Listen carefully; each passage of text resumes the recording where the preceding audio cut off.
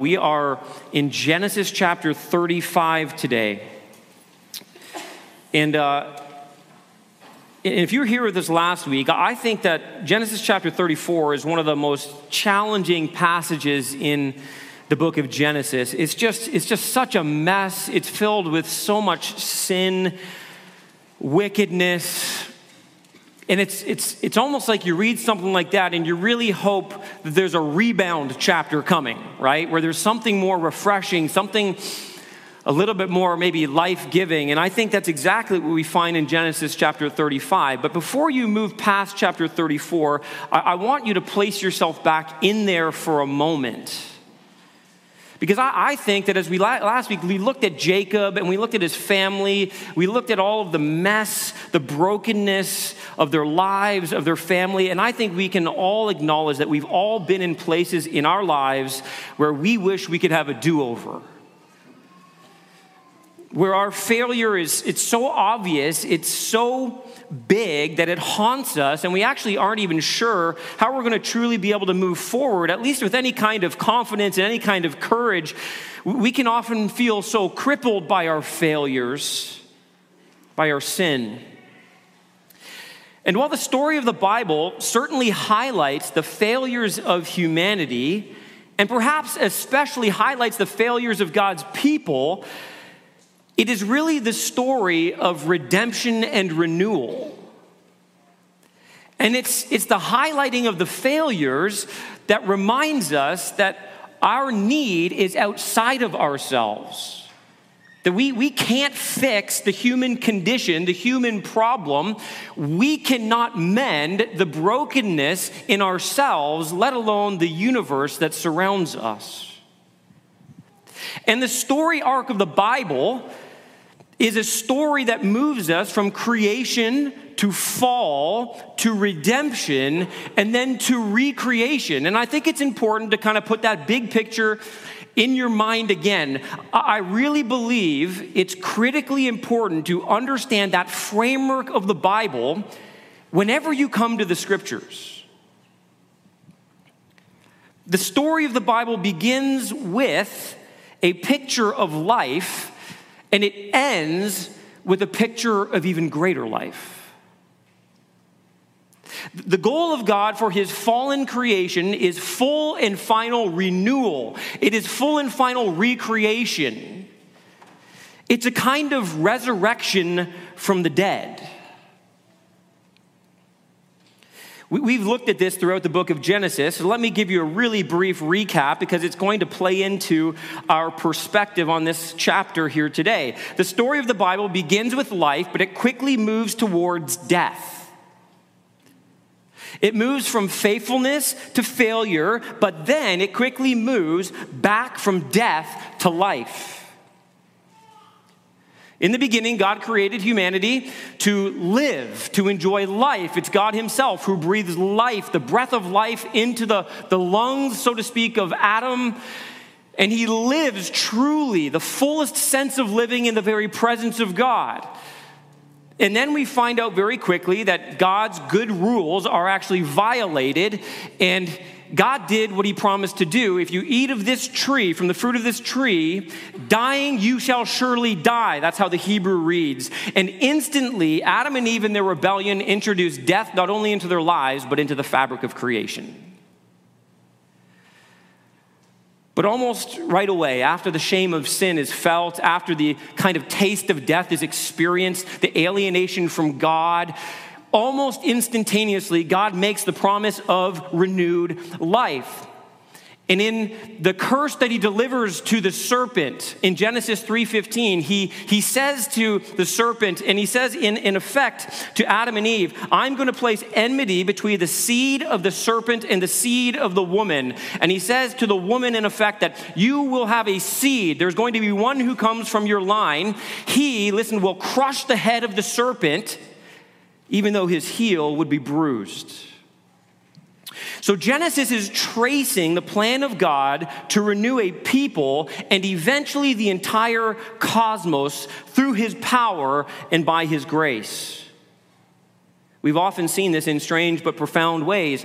We have seen this picture of death and life, of a resurrection picture in the depiction of Abraham and Isaac, for example, and Sarah, who are old and infertile. They are past the age of childbearing. We see it in the pictures of the barrenness of the matriarchs, of Sarah, of Rebekah, and of Rachel. Every single one of them unable to have a child, and their womb is depicted as a grave, as dead, as lifeless. But by the grace and power of God, God speaks and life comes forth. Here, this passage is going to highlight spiritual life. It's going to highlight for us a spiritual renewal, but it's going to do so through 4 funerals. We cannot properly understand God's renewing power unless we view it through the perspective of death. That the funerals that we see in this passage are pointing us forward to the life that is going to come through these deaths. There are deaths that give way to life. That is, by the way, the very heart and call of the gospel of Jesus Christ. Human failure is met by spiritual renewal by the power of God. Death gives way to life. And there are deaths that you must face in your life. Spiritual deaths. In order for you to experience the renewal in your life that God wants for you. So what does this look like? Or in other words, let me ask it like this. How do we experience spiritual renewal in our life? I want to look at it from two different angles. The first one is in the first 15 verses. Renewal requires rededication. I want to read those 15 verses. Let's begin, and we'll track through this passage together. It says, God said to Jacob, arise, go up to Bethel and dwell there. Make an altar there to the God who appeared to you when you fled from your brother Esau. So Jacob said to his household and to all who are with him, put away the foreign gods that are among you and purify yourselves and change your garments. Then let us arise and go up to Bethel so that I may make there an altar to the God who answers me in the day of my distress and has been with me wherever I have gone. So they gave to Jacob all the foreign gods that they had and the rings that were in their ears. Jacob hid them under the terebinth tree that was near Shechem. And as they journeyed, a terror from God fell upon the cities that were around them, so that they did not pursue the sons of Jacob. And Jacob came to Luz, that is Bethel, which is in the land of Canaan, he and all the people who were with him. And there he built an altar and called the place El Bethel, because there God had revealed himself to him when he fled from his brother. And Deborah, Rebekah's nurse, died, and she was buried under an oak below Bethel. So he called its name Alon Bakuth. God appeared to Jacob again when he came from Padan Aram and blessed him. And God said to him, your name is Jacob. No longer shall your name be called Jacob, but Israel shall be your name. So he called his name Israel. And God said to him, I am God Almighty. Be fruitful and multiply. A nation and a company of nations shall come from you, and kings shall come from your own body. The land that I gave to Abraham and Isaac I will give to you, and I will give the land to your offspring after you. Then God went up from him in the place where he had spoken with him. And Jacob set up a pillar in the place where he had spoken with him, a pillar of stone. He poured out a drink offering on it and poured oil on it. So Jacob called the name of the place where God had spoken with him Bethel. Here we have this picture of renewal, a covenant renewal that God is renewing with Jacob. But here we see Jacob is renewing his commitment to God. There is very much here a rededication in the life of Jacob, almost a turning away from his sin and his past life and a turning to God. And remember, this is flowing out of the disastrous failure to obey in chapter 34. All of that mess of sin, God comes along, and right after that mess of sin, God speaks, and he speaks to Jacob a word of hope and a word of life. Notice that he does not come along and speak a word of condemnation, Notice that he doesn't come along and speak a word of rejection. God's word is the word of eternal life to this man. And in the face of our sin and failure, our only hope is that God would come and meet us in our sin and failure and not speak a word of condemnation or rejection, but a word of hope and a word of love. That God would give to us an invitation of both mercy and grace.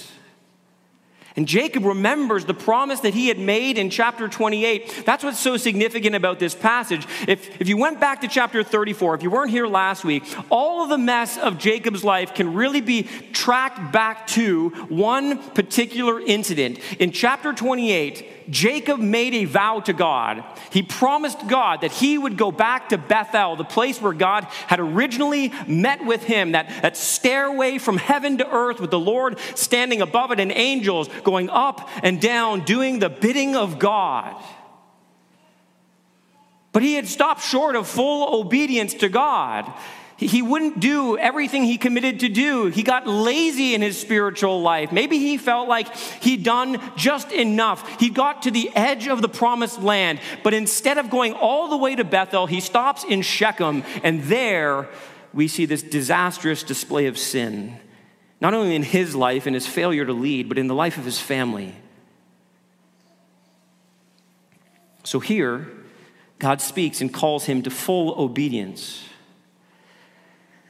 And this returning, it sets a new tone of repentance for Jacob's family that requires a rededication. So I think we see here three aspects really of what it looks like for anyone to experience renewal through rededication. And I hope for you today, listen, if you're anything like me, what happens in your life is that you begin at times to drift a little bit spiritually. You find yourselves maybe off a little bit in the wilderness. You find yourselves not as faithful, as devoted, and as committed to the things of the Lord. Maybe you're distracted. Maybe sin has kind of reared its ugly head and taken a hold of your life again. Whatever it is, I know you're something like me because you're human. You struggle to be fully committed to the Lord. And when you find yourself in that place, what you need to do is wake up and rededicate yourself, recommit yourself to the Lord. And that's what we see here. Three ways I think we see this taking place. First, here's how it happens in our lives. We look in and see our sin against God. That's the beginning place of all of our rededication. There has to be this introspection where we look at our lives and we realize that in our relationship with God, it wasn't God that moved. We moved. And we moved away from God towards something else. We moved towards sin. And in verse 2-4, what we see is this recognition, I think, and this repentance on the part of Jacob. Look at what it says. It says, so Jacob said to his household and to all who were with him, put away the foreign gods that are among you and purify yourselves and change your garments. Here, what we see is that Jacob, as an old man, he begins to do what he should have been doing all along, which is a great reminder, by the way. It's a great reminder that it's never too late to do what God calls you to do and to be who God calls you to be. Okay, you could be older and you could have drifted very far. You could have committed grievous sin in your life, but it is never too late to do what God calls you to do and to be who God calls you to be. There is fresh mercy for Jacob today, just like there is fresh mercy for you and me every day. And in verse 2, men, I just want to encourage you. I leaned in hard to you men last week, but men, this is the way we need to lead in our homes and in the church, right here, right? We are not going to have idolatry here. We are not going to put up with foreign gods here. We will not bow to any other God but the true and living God who is creator and king over all things. Amen? Okay, this is the way we need to be leading in our homes. Pushing the idols out, pulling our family, whether that's our nuclear family or our church family, toward worship of God. And look at what he does here. He says, purify yourselves. In other words, sin makes us unclean. And death results from sin. So if you come into contact with death, that makes you unclean because you have come into contact with the consequences of sin. Now let me remind you, in the previous chapter, these men had come into significant contact with death. They had committed genocide on the Shechemites. They had deceived them and they had slaughtered them. It wasn't proportional justice.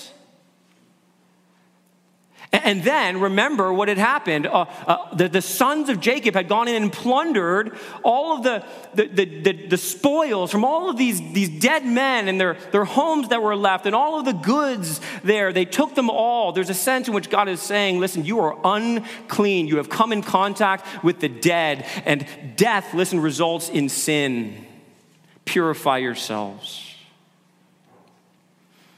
And here it's really encouraging what he does. He calls them to separate themselves. And I want to encourage you to see your sin as a means of bringing you back into the realm of death, okay? The Bible, you can separate the Bible into different kinds of realms. There's the realm of life and the realm of death. The realm of life is always in the presence of God. The realm of life is always experienced in obedience to God. The realm of death is defined as disobedience to God, separation from God. These two categories, by the way, help you make sense of so much of the Bible, including the rest of the Torah, where you're going to see the words unclean used frequently to describe things that are pushing life away and are representative of death. Anytime you pull yourself back towards sin, you are pulling yourself back into the realm of death. And I think there's a sense in which what we see here is really what we see Paul saying in Romans 6:11. So you also must consider yourselves dead to sin and alive to God in Christ Jesus. And notice here that he's not just calling us to separate ourselves from the world. No, we cut ourselves off from things so that we can devote ourselves to God. That's the issue here. Look what he says in verse 3. And let us arise and go up to Bethel so that I may make there an altar to the God who answers me in the day of my distress and has been with me wherever I have gone. He's wanting them to move back to worship of God alone, to Yahweh. And then verse 4. They gave to Jacob all their foreign gods that they had and the rings that were in their ears. Earrings are bad, wicked, sinful. Just kidding. You see what's going on here? He's telling them to change their garments. He's telling them to put away their foreign gods and the rings. Where are they getting these foreign gods from? What is the deal with the earrings and the garments? Well, it's more than likely that these are at least part and parcel of the things that they've plundered from the Shechemites. They've grabbed their little household gods. They've just grabbed them. They've taken the earrings and the garments that were in many ways associated with their pagan, idolatrous worship, and they've appropriated them into their lives. They've just kind of embraced, they're like, okay, this is great. We'll take all of their spoils, not even thinking about the connection to worship in the pagan realm.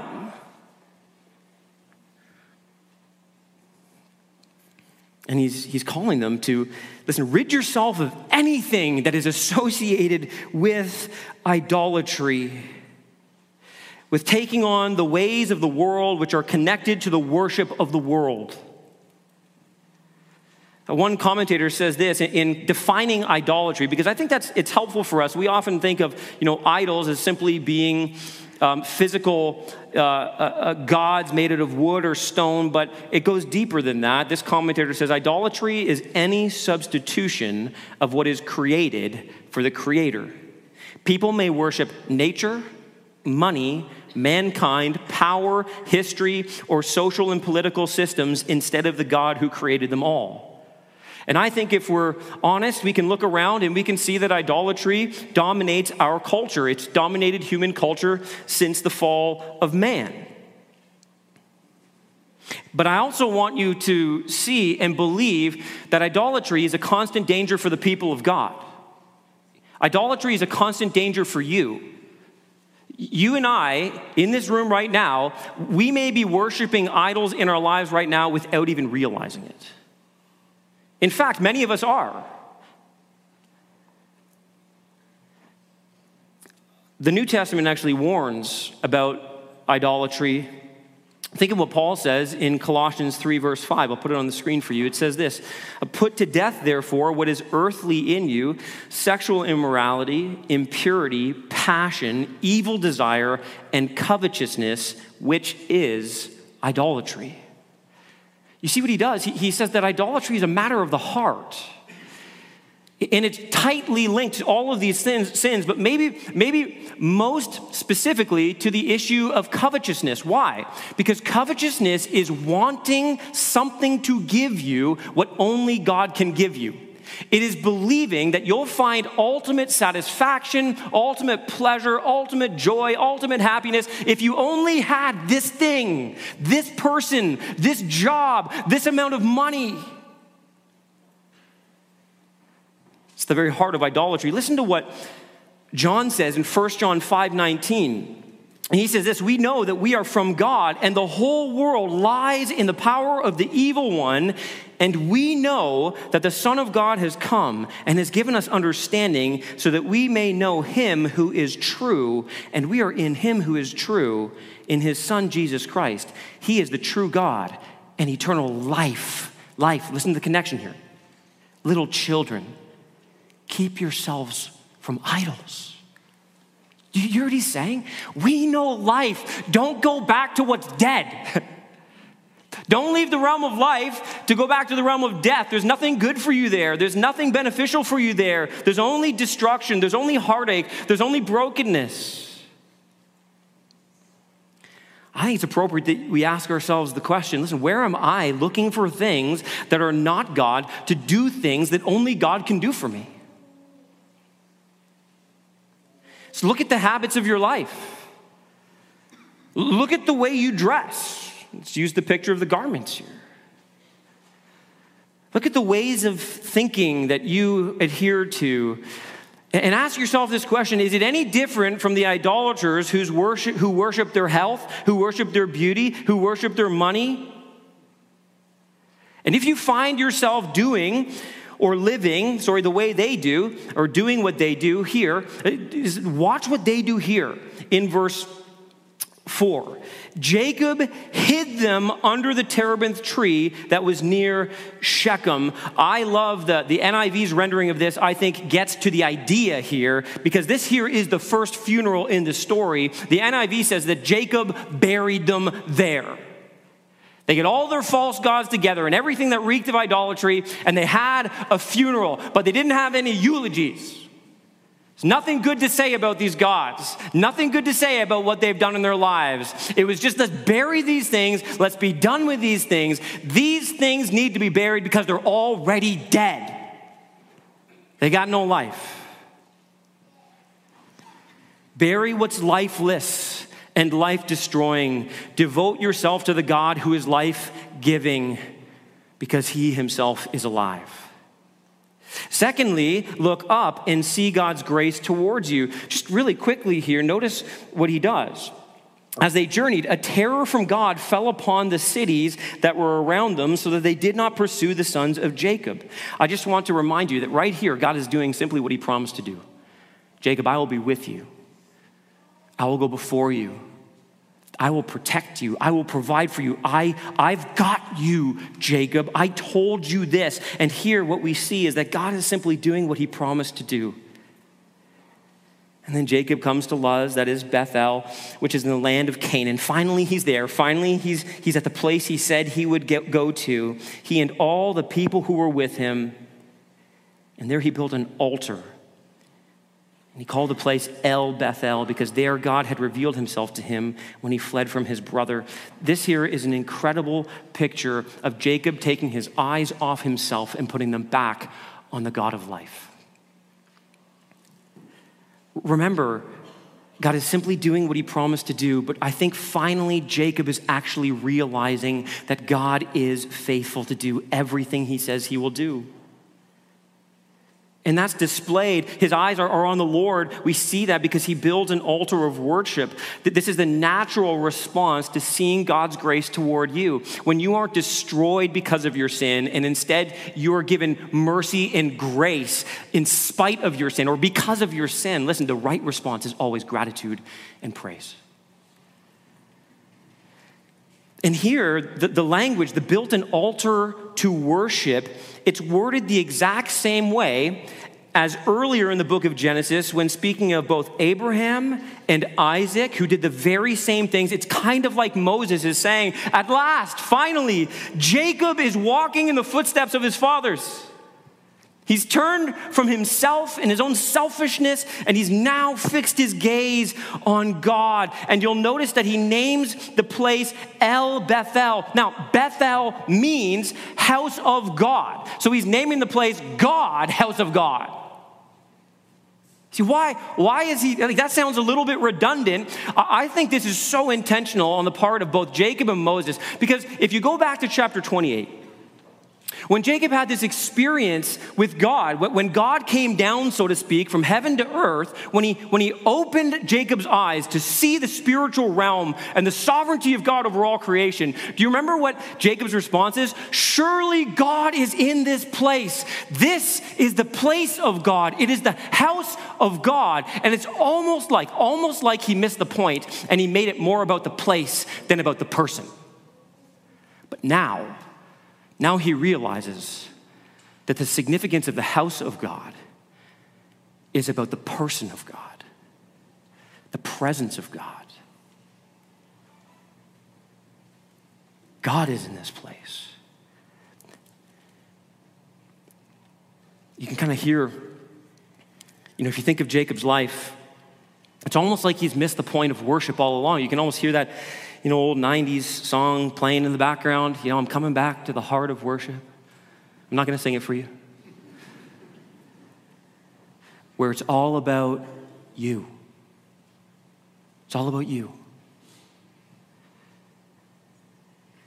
There is no renewal without a rededication of our worship to God alone.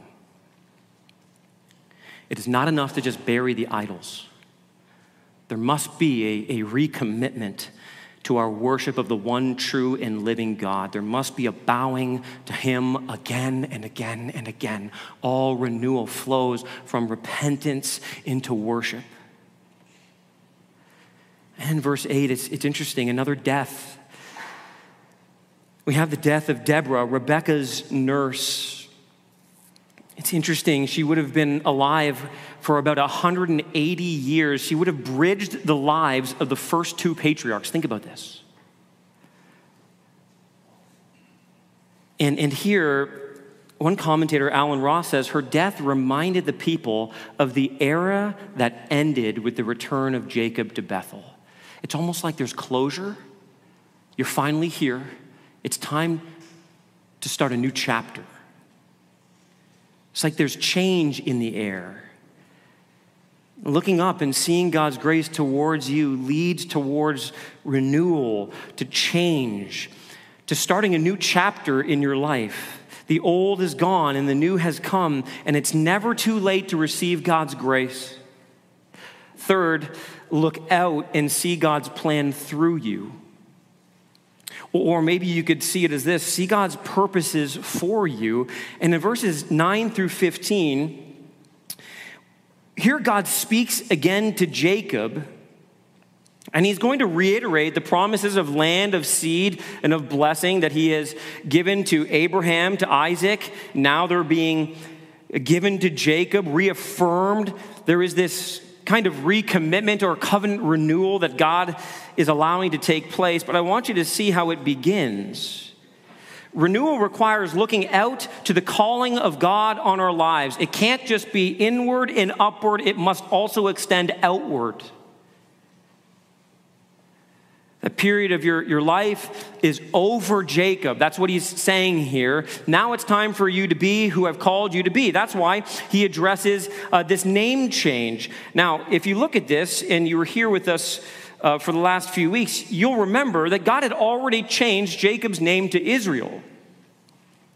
This is simply God reiterating what is true. Your name is Jacob. Remember, he wrestled with God earlier, and God then changed his name to Israel.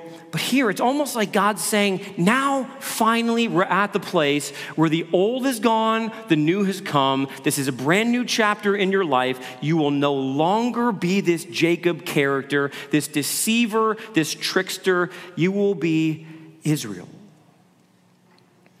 The renewed name signifies renewed purpose. And that very often requires a renewed dedication. I want you to notice the command in verse 11 that God gives to him. God said to him, I am God Almighty, be fruitful and multiply. Now, where have we heard that language before? You could trace that all the way through the book of Genesis. Each of the patriarchs had the very same thing said to them. Noah had that said to him in Genesis chapter 9, but that has its roots and foundations back in Genesis 1:28, when God gave that command to Adam and Eve to be fruitful and multiply and fill the earth. And what we are to glean from this, to take away from this, is that God is actually carrying forward the project that he began at creation through Adam, now through Jacob.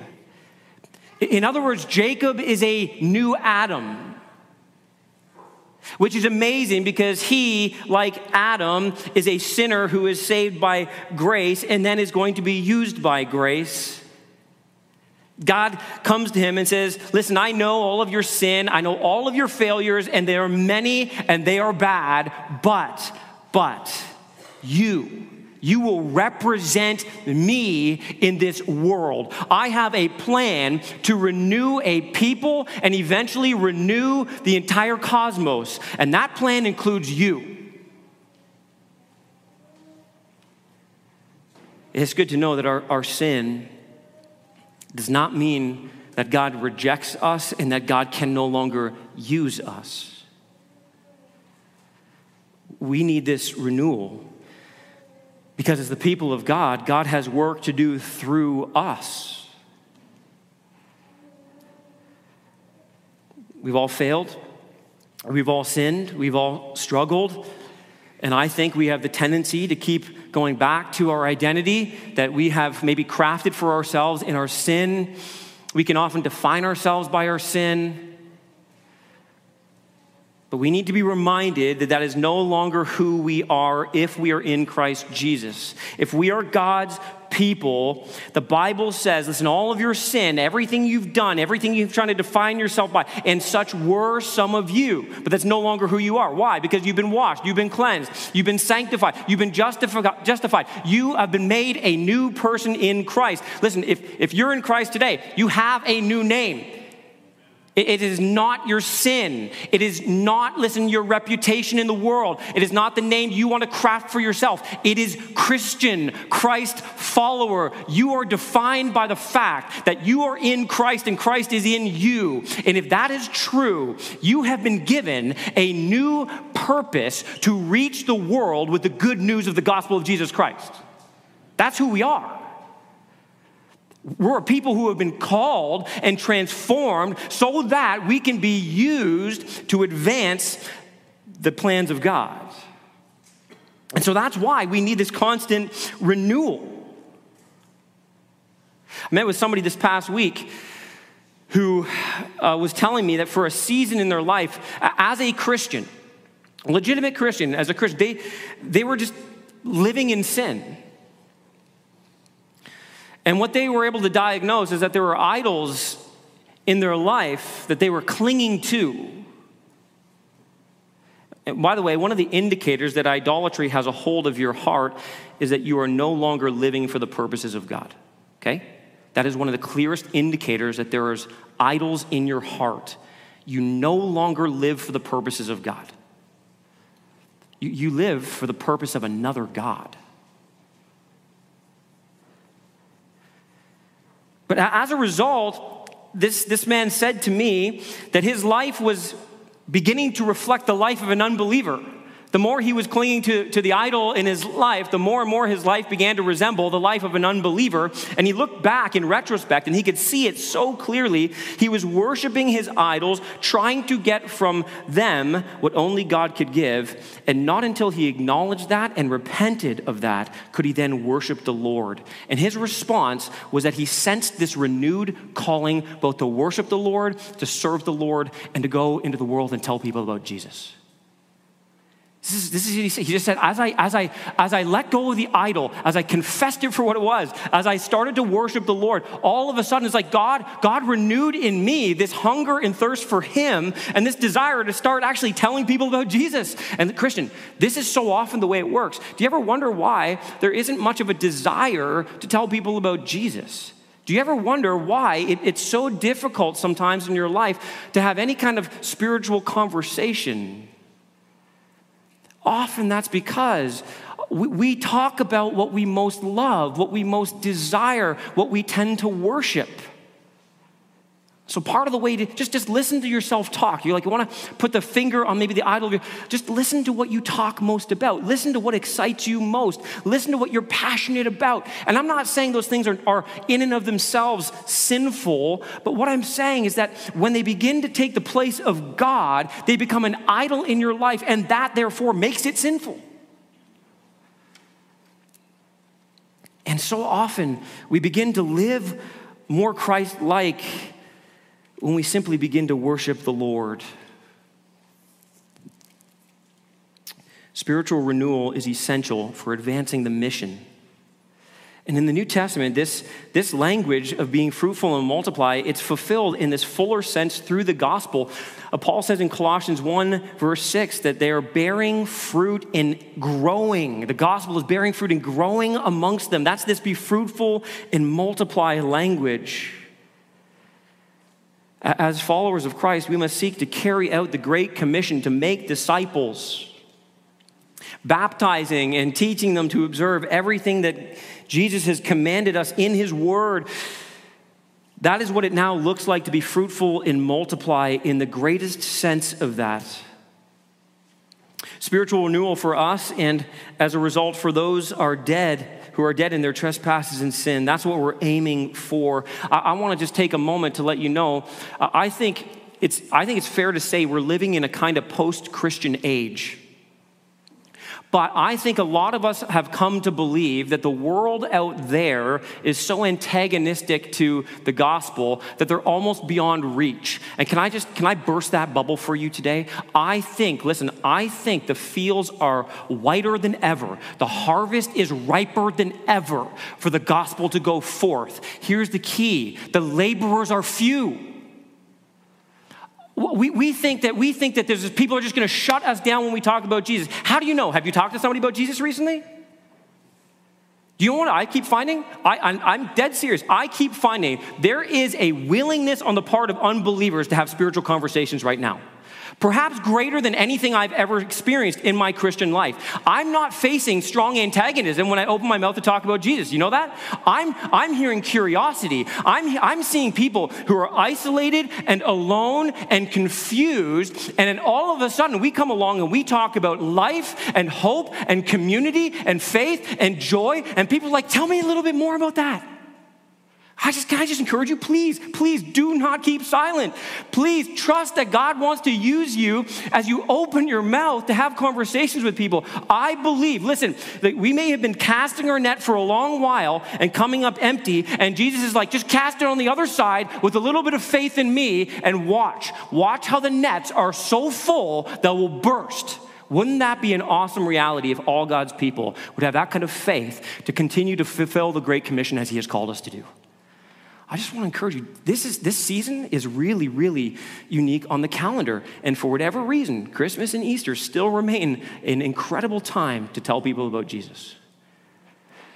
I read a book called The Great De-Churching recently. And in this book, this guy, he looks at a number of different categories of people who have maybe walked out of the church, left the faith, so to speak, ex-evangelicals.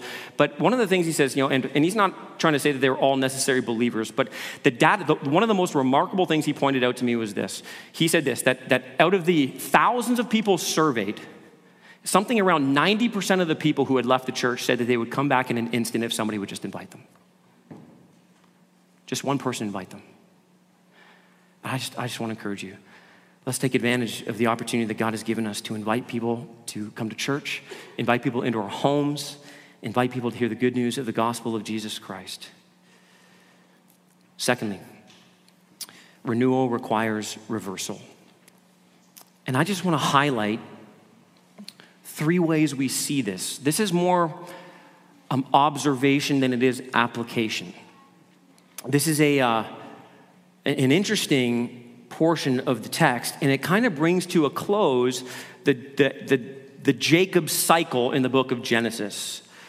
We're not going to hear much about Jacob from this point out, but we are supposed to glean some aspects of renewal, and I think through this idea of reversal. There are a series of tragedies in this section that point to a series of reversals. The first one is a sorrow to joy. Sorrow to joy. Look at verse 16 to 21. Then they journeyed from Bethel when they were still some distance from Ephrath. Rachel went into labor, and she had hard labor. And when her labor was at its hardest, the midwife said to her, "Do not fear, for you have another son." And as her soul was departing, for she was dying, she called his name Ben-Oni, but his father called him Benjamin. So Rachel died. She was buried on the way to Ephrath, that is Bethlehem. And Jacob set up a pillar over her tomb. It is the pillar of Rachel's tomb, which is there to this day. Israel journeyed on and pitched his tent beyond the tower of Eder. Rachel, his beloved wife, she dies in the process of giving birth, and in the midst of death. It's so fascinating. In the midst of death, she brings forth life. And the name that she gives to her son means son of sorrow. But almost instantly, it appears, Jacob changes it to Benjamin, which means son of my right hand, or son of favor. You see, the right hand throughout Scripture is the position of primacy, of preeminence and strength. It's associated with good fortune. And so Jacob changes the child's name in order to pronounce the exact opposite of what Rachel had spoken. Son of sorrow is changed to son of joy. There is a sense here in which we see that renewal flows from understanding these redemptive reversals, that sorrow will often break forth into joy, that as one generation comes to a close, the promises of God remain and will move forward into the next. This idea, this reversal, is seen frequently in Scripture. Sorrow of sin, for example, leads to joy of salvation. Jesus is the man of sorrows who endured the cross for the joy that was set before him. Jesus in John 16, verse 19 and following says that he knew that they wanted to ask him, speaking of his disciples. So he said to them, "Is this what you are asking yourselves, what I meant by saying, 'A little while and you will not see me, and again a little while and you will see me'? Truly, truly, I say to you, you will weep and lament, but the world will rejoice. You will be sorrowful, but your sorrow will be turned into joy." We need to be reminded that the sorrow of death can lead us to the joy of living. And maybe by way of some kind of application, I would say to you that you need to embrace the fact that you will one day die. The Scriptures make much of the idea that it's better to go into the house of mourning than into the house of mirth, right? Better to stare death in the face frequently instead of constantly numbing yourself with a party. And the reason is very obvious, because when you understand that you will die, you can then truly live. And you can live for what matters. I want to encourage you to live like you're going to die so that you can live. Secondly, here we see strength to weakness. Verses 22 through 26 is an interesting episode. It kind of almost feels like we're moving in the wrong direction here again. It says, while Israel lived in the land, Reuben, which is his oldest son, went and lay with Bilhah, his father's concubine, and Israel heard of it. He goes on to list the sons of Jacob were 12. The sons of Leah, Reuben, Jacob's firstborn, Simeon, Levi, Judah, Issachar, and Zebulun.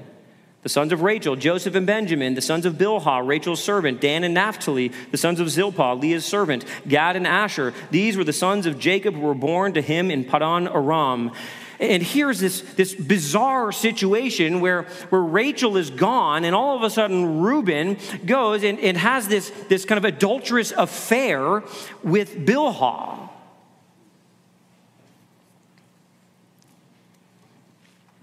So what's going on here? Well, remember, Reuben is the firstborn to Leah, and as the firstborn to the first wife, he has every claim to lay status to the firstborn of Jacob.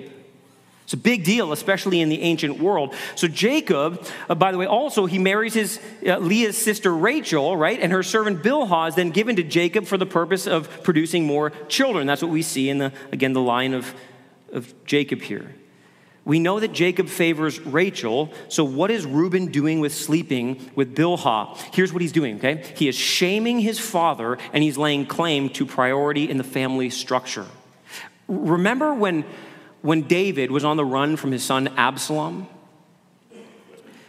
And Absalom, in his revolt against David, he gets this counsel from Ahithophel, and Ahithophel counsels him to sleep with his father's concubines in the presence of all Israel. In other words, make a public spectacle of this. Why? Because you are asserting dominance and control. You are showing that you are the one in charge. Reuben is essentially declaring to his father, Jacob, Father, your time is over. It's my time.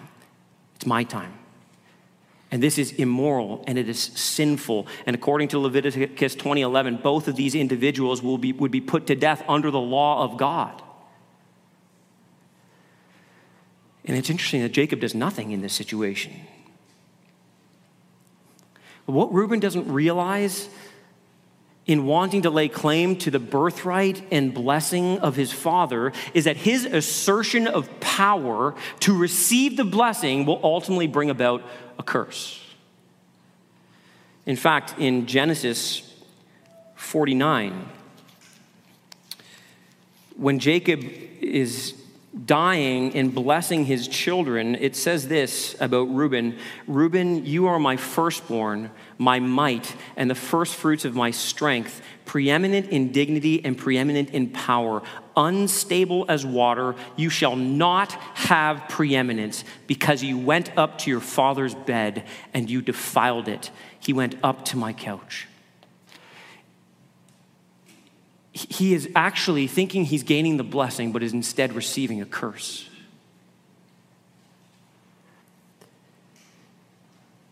It was a premature claim that backfired on him greatly. 1 Chronicles 5:1 says this: Now the sons of Reuben, the firstborn of Israel, for he was the firstborn, but because he defiled his father's bed, his birthright was given to the sons of Joseph, the son of Israel. You see, what God does is he gives us this beautiful picture of a redemptive reversal. You cannot seize the blessings of God by human engineering and human strength. In fact, when you try to assert strength and to accomplish the blessing of God in your own power, you will fail every time.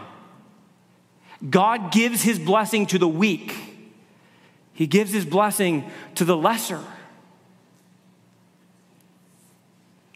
It's not human strength that leads to God's renewal.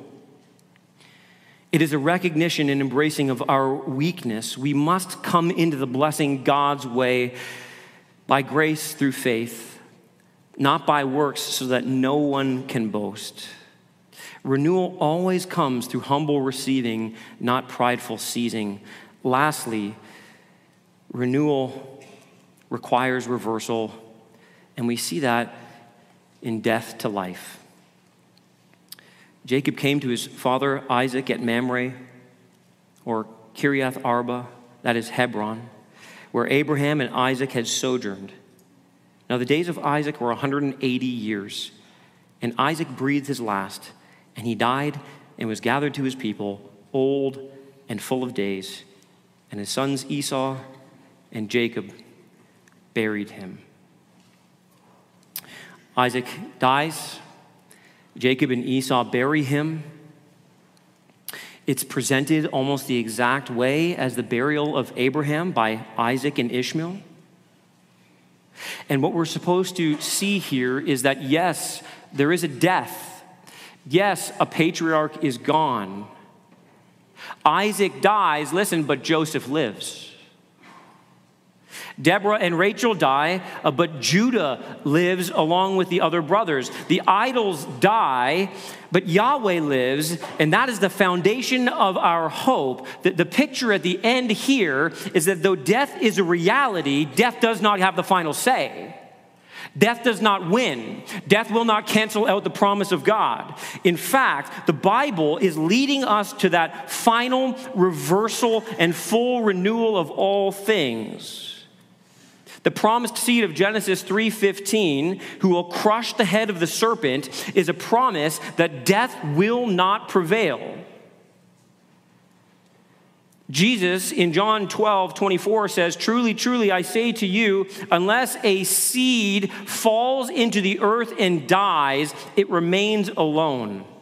But if it dies, it bears much fruit. Whoever loves his life loses it, and whoever hates his life in this world will keep it for eternal life. If anyone serves me, he must follow me, and where I am, there will my servant be also. If anyone serves me, the Father will honor him." This is the great redemptive reversal of the Bible and in all the universe. Jesus, the promised seed of the woman, dies and then comes to life, so that we might die to self and live to Christ. If you want spiritual renewal, there are deaths you must face and funerals you must attend. You must look at what he's done, face the death of Jesus, and then attend your own funeral. Then face the resurrected Christ and live for the glory and honor of the Son. God gives us renewed life through the one who died and conquered the grave, the one who lives now and lives forevermore. And one day, he's coming back again. And all who have died will be raised to newness of life, to live in a renewed new heavens and a new earth where righteousness will dwell for all eternity. Let's pray. God, we thank you for all that you've done to overcome sin and death. We thank you for what you have done to bring us from death to life. We want to be renewed in that life today, that we might live for you now. And so, God, we pray that you would help us to walk in newness of life now, so that you might receive glory and honor now and forevermore. God, we thank you and we praise you. And we pray, Lord, that you would renew us even now through the gospel of our Lord Jesus Christ. It's in his powerful and precious name we pray. Amen.